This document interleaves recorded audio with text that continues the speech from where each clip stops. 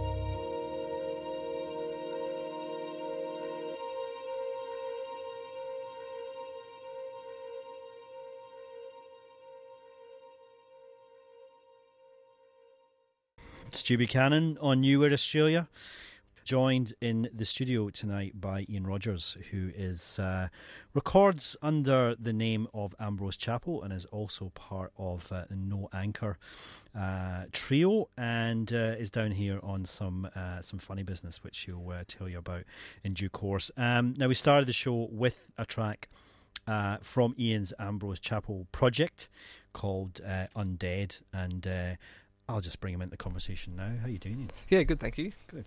Thanks for coming in, and we're going to have a bit of a chat in a second. But before we do, let's take something from the track we just heard. There was actually from the New Weird Australia comp that you co-curated, Bleak Metal, last year. Yes, controversially titled. Indeed. And but there's also a No Anchor track on there, Dead Pony, which I thought we would play right now to give another sense of, I guess, the other side of what it is that you do. Sure. And this track comes from the most recent No Anchor album. It does, yes. Yeah. Real Pain, Supernova. All right, cool. All right, we'll have a chat after this, but this is No Anchor and Dead Pony.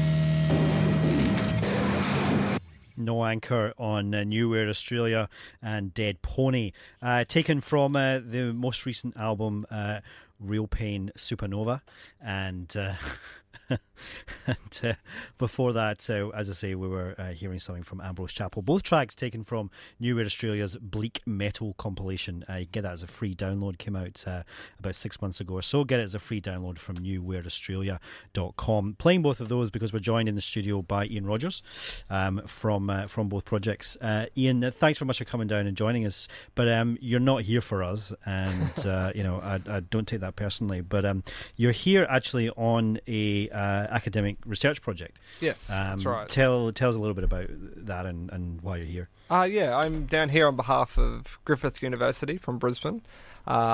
We are doing. I'm an academic by trade. It seems obvious to me when I listen to Dead Pony by No Anchor. Most lecturers do that of an evening. If you've ever actually taught in a classroom, you sort of have to have something like that happening. Most people turn to alcohol, but I have, turn to noise instead. Yeah, I have that. Yeah. That's my outlet. Yes, I'm down here on the behalf of Griffith University. I am a popular music studies academic, so I am studying. My job is to study popular music culture, and that's what I'm doing. I've been travelling around Australia talking to people about popular music and memory. What a hard job. Yeah, I know, it's great. It's the best job I've ever had, to be honest. So this particular project you mentioned there, popular music and memories. So what was the sort of genesis and thinking behind the project? It's actually not my project. I'm the research lackey. So the whipping boy. Yeah, it's actually an international project that sort of has tentacles that go out to Europe and parts of the Americas. Sorry, and I believe that it would. There's a real particular interest in academia about how heritage and music culture, like how people understand culture and how policy and governance and things like that can preserve it, or what to preserve and how to formulate policy that sort of looks at those issues. Yeah, right. I guess it is interesting because like that sort of cult of the kind of, if you like, music documentary, moving even from television into kind of cinema documentaries about music, the explosive kind of growth in non-fiction music publishing, the long form music article and so on, which all of it is sort of as a counter movement to what's happening in online and blogs and so on. I mean, it definitely feels like there's a massive upsurge in the way that music's been documented from that particular period that wasn't necessarily so even 10 years ago, right? Yeah, that's right. It's very popular. Like we all of a sudden really love two DVD box set documentaries and I suppose we've always liked that stuff, but we live in an age now where that is much easier to get a hold of. We also live in an age where time, like music history, is compacted somewhat, so it's the audience for, say, a Rolling Stones documentary is really different. Like now, that may be a teenager right through to someone who saw the Stones in their heyday. So, it's a big issue, and it's also a really interesting one for people like myself because they're quite complicated things. Really, they're writing histories, and that's always a contested war zone. That's what I was going to say, yeah, because in some respects, when you get to a certain age, let's say, sort of where you've lived through the music as it happened, and you're enjoying it as an audience contemporaneously, to then get older and see it reflected back again and looking at it saying, that's not how I remember it. Or listening to Talking Heads saying, the band did this, and you're like, no, that's not it. I mean, is there a danger that in this increasing kind of documentation that actually new histories evolve that are not necessarily not disrespectful, but are not necessarily as truthful as perhaps they could be? Yeah, there's probably two things I'd say to that. One is that we're having music documentaries now that are increasingly problematic because the bands, they're such a revenue earner that, the bands are producing them themselves. So, the Pearl Jam documentary recently is a great example of that. It's just rubbish. It actually doesn't give you a history of the band. It just is a promo vehicle. And Pearl Jam are in it, therefore it's rubbish. Yeah. Yeah, there's that, and the music. The other thing is that academia is completely implicated in all this stuff. I mean, the birthplace of my discipline is 1977 punk rock, with sociologists who had no understanding of the music, trying to understand why people were dressed the way they were. Famously, the early cultural studies people saw punks while they were riding the bus to work and wondered, why are people doing this? Who are these people? And we've made terrible mistakes in the last 30 to 40 years of trying to understand and document music history. But I also think that a lot of the times that's the only respect in that we're we're quite good at contributing to that dialogue when we're a little bit behind a lot of the time, like maybe 5 to 10 years behind, but we're actually very methodical and have quite a few theoretical sort of strategies to deal with it that I think saves us from I don't know, the marketplace a little bit. You know, saves us from having to have Pearl Jam as the producer to, you know, muck everything up. But I guess, I mean, in some respects, it is the growth of things like that are responsible for bringing some bands back into popular consciousness, you know, or even in a sort of even in an alternative sphere, bands who hitherto would have otherwise just disappeared or been the kind of purview of a very small clique of people that remember them. So in some respects, it is reawakening interest in bands that hitherto might have disappeared.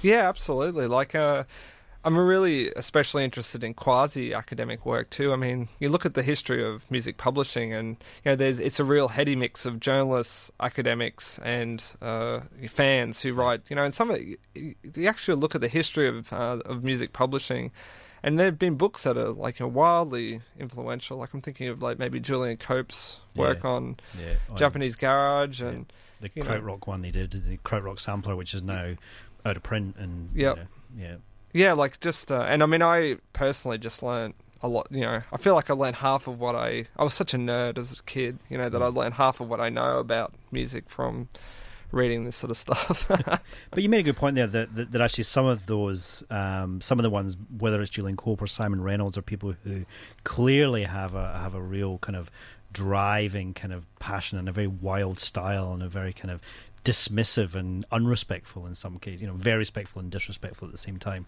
are actually the books that are more interesting to read. Yes. You know, that you feel, not that they're deviating from history, but that they're taking a very personal squint at it as opposed to trying to be all things to all people. Yeah, absolutely. Yeah, and that's the sort of work that that really only belongs on the fringes of what I do, which, you know, the books that are in my discipline are like actually quite rigorous and, for want of another word, boring to like a popular readership. But the data, or you know, the stuff that's actually in them is really valuable. And I've found that over time, you know, that eventually kind of finds its way out into more readable mainstream sort of, you know, publications and media.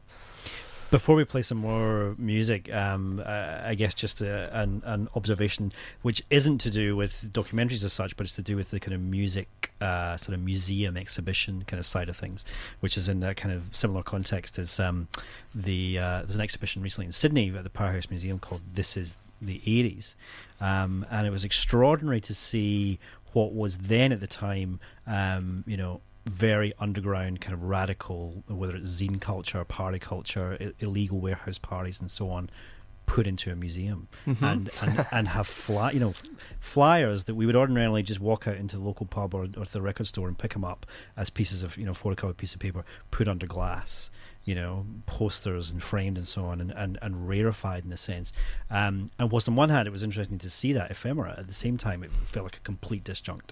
This was should this stuff be in a museum? You know, do you have a sort of any sort of thoughts on that sort of thing? I do, actually, probably unpopular ones. You know, this is my job and I take it very seriously. Clearly. Well, as seriously as I should, you know, and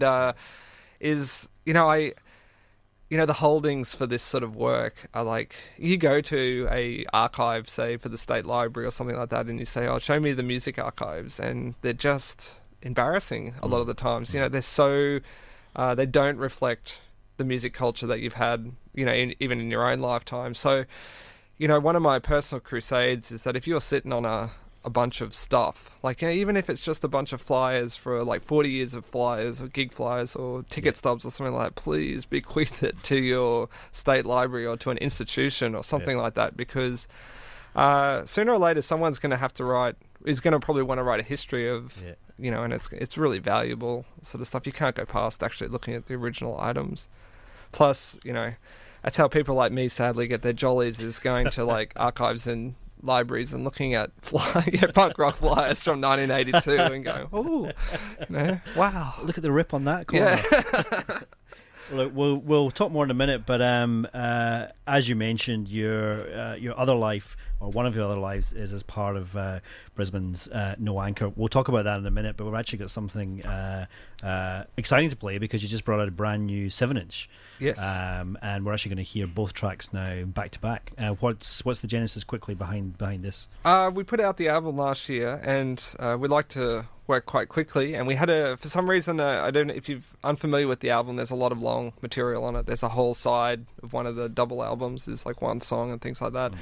And because we can be a bit precocious maybe or contrary, the songs that came out of the writing cycle after the album were all short. And as soon as we all love 7 inches and singles, we haven't put one out before. As soon as we got an inkling that maybe we had shorter material that would go on a 7-inch, we recorded it. We went in the studio and just did it all in one night, and we're pretty happy with it. I'm pretty happy with it. So all right, well, let's hear it. It's 2 tracks back to back from the current No Anchor 7-inch.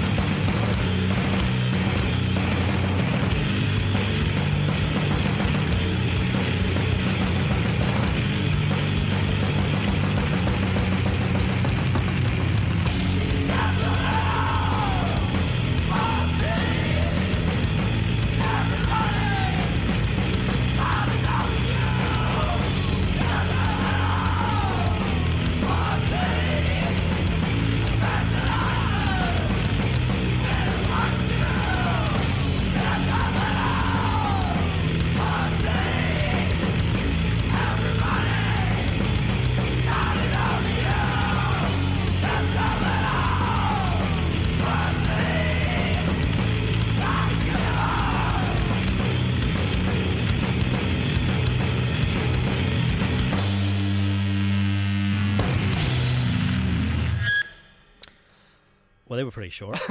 Yeah. That was 2, right? Yeah, that's 2. Yeah. Was that probably the most meat-headed thing you've ever played on? Oh! Is that the worst thing that anyone's ever done on the radio? No, I've done far worse, believe me. No, not the most meat-headed thing. Yeah. Maybe. Maybe.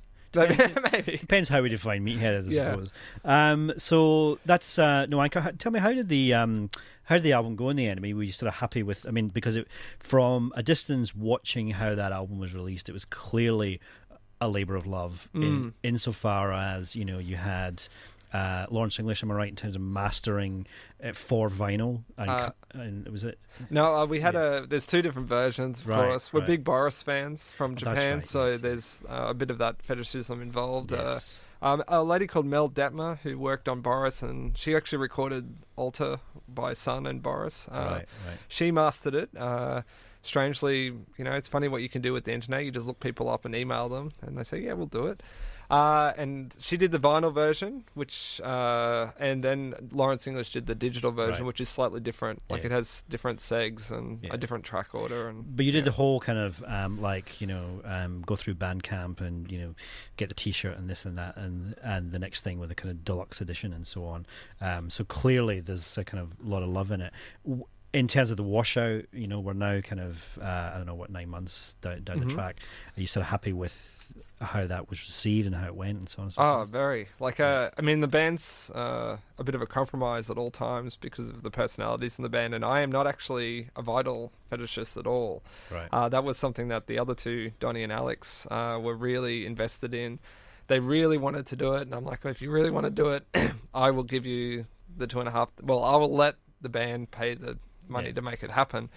And they were completely right. The first pressing of 150 double LPs sold out very quickly, and we're in the second pressing now, and we have about 40 copies of it left. Wow. Okay. So I'm really happy with that. In return, I got to do almost whatever I wanted, and one of the other guys in the band wanted with the digital release. Right. And so it's been available for free the whole time.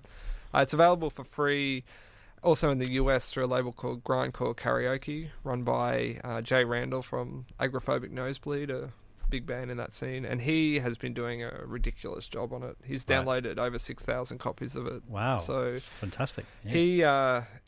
People are paying attention to what he's doing with that. So it's a good label too if you like grindcore. So does that then, the fact then that this kind of 6,000 downloads, most likely in North America, or at least a large percentage of those in North America, does that then suggest that you might try and do some touring over there, for example, or is it just too hard? It's just we're not really built for it as a band. We've toured recently in Australia, but just not. We're not actually. The truth is, we're just disinterested, really. Right.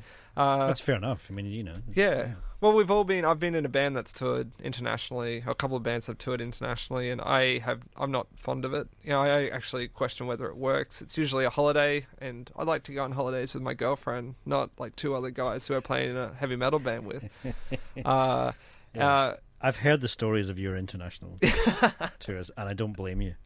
Yeah, they're not. They've all been wonderful experiences in their own way. But it was actually, when we started the band, it was something that I sort of said, look, you know what, I'm not going to tour a lot. I'll do it if it's a special thing and we have the money. Oh, also the band's 100% self-sustaining. So, the day we have $12,000 to go to the US and tour, we might have the discussion then. But we've had offers, but for Europe, but again, it's nothing serious. So what's next? I mean, the 7 inches is out, and it's coming out. It's out March 17th. Right. So that was a bit of a scoop, exclusive preview. Well, we don't get many of those in Australia.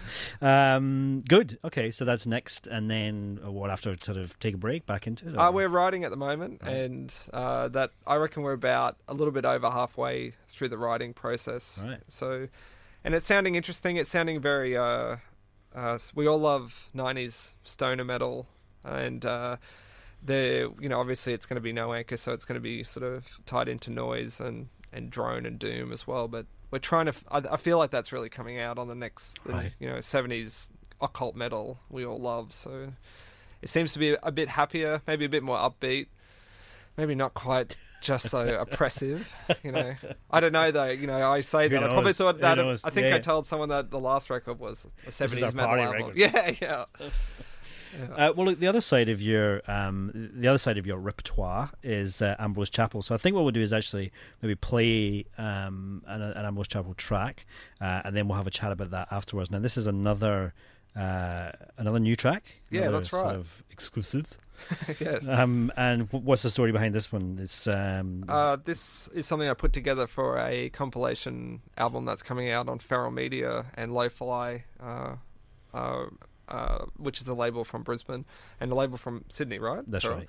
Yeah. Where you submit a track and the stems for the track, and then someone else remixes it, and you remix someone else. So I'm not sure when it's coming out, to be honest, which sounds a bit like I'm the worst spokesperson ever for the project, but my track is finished and I'm working on someone else's at the moment. So now, can you say who you're remixing? Because I think this is interesting. Is it Command Option Command? Option Command. So for people, yes. So for regular listeners of the show, you'll know Broken Chip, beautiful electronica from Martin Palmer in the Blue Mountains. Most recently, going to the Option Command moniker, getting into more of a kind of beats territory and so on. I find the fact that you, as Ambrose Chapel, remixing that is fascinating. If you haven't heard Ambrose Chapel, you're about to hear it now. So imagine this remixing kind of hip hop and beats, and you'll see what it is that we're looking forward to.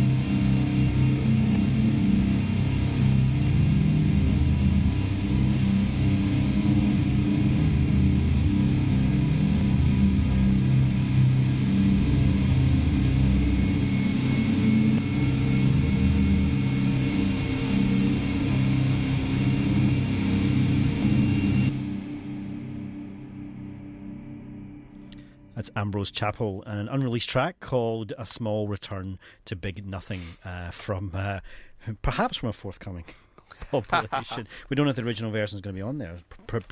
Perhaps not. So they are a little bit of another little exclusive for you here on New Weird Australia. The Ambrose Chapel project. What's next for that in that regard? This particular project aside. Finally getting around to making an album. Or maybe a couple of albums. Like sort of right. Over the years I've been working on stuff. I've never actually released an EP or anything, just individual tracks. So over the years stuff has sort of started to build up, and yeah, I'm finally getting to the point where I was happy with it. I know a lot of sort of sound art people and noise people, so I was really conscious of the fact of trying not to just put something out there until I was actually kind of confident that it was something I thought it had some sort of original contribution to it. Right. So it could be a kind of dual album release sort of thing. Or... Yeah, I'm not lazy. I'm just very. I try to make the project as unintrusive on my life as possible. You could probably tell that that's actually a bit of a theme running through all my bands of late. So I'm not sure if I would manufacture stuff with that. I don't know. Yeah. I think I really like digital. I actually think it's great. It's interesting because there's definitely that sense from some artists, and I know for myself as well, that we enjoy the artifact in whether it's vinyl or cassette or CD, but from a label's perspective, actually trying to sell that artifact is something else quite entirely versus the ability to sell or distribute digital, and so it's a real kind of dilemma, and I'm coming at that from a label perspective of wanting to have a physical product, but the ability then to even break even on that physical product. It's not about making money, but even breaking even on that physical product is very hard indeed. Unless you're getting into a business world that actually consumes you, and that's not for a lot of people or labels or artists. It's a whole other game. You either play it or you don't play it. I don't know if you're aware of this. I used to play in an indie pop band that was quite popular in the early part of last decade, and that exposure to sort of that business, that sort of more commercialized sort of part of the business, and we were fairly independent, but if I never ever have to email a CD distributor or ever again, or talk to a booking agent ever again, that I'll be really, really happy. So that's sort of how I conduct myself now. Ian, thanks very much for coming in. No worries. And having a chat. It was good to have you finally on the show. And good luck with this project, and of course with No Anchor and Ambrose Chapel coming up. There'll be no work done today in Sydney. 1 million of us are on the move, swarming into the streets like bees in the sun. No. Weird. Australia.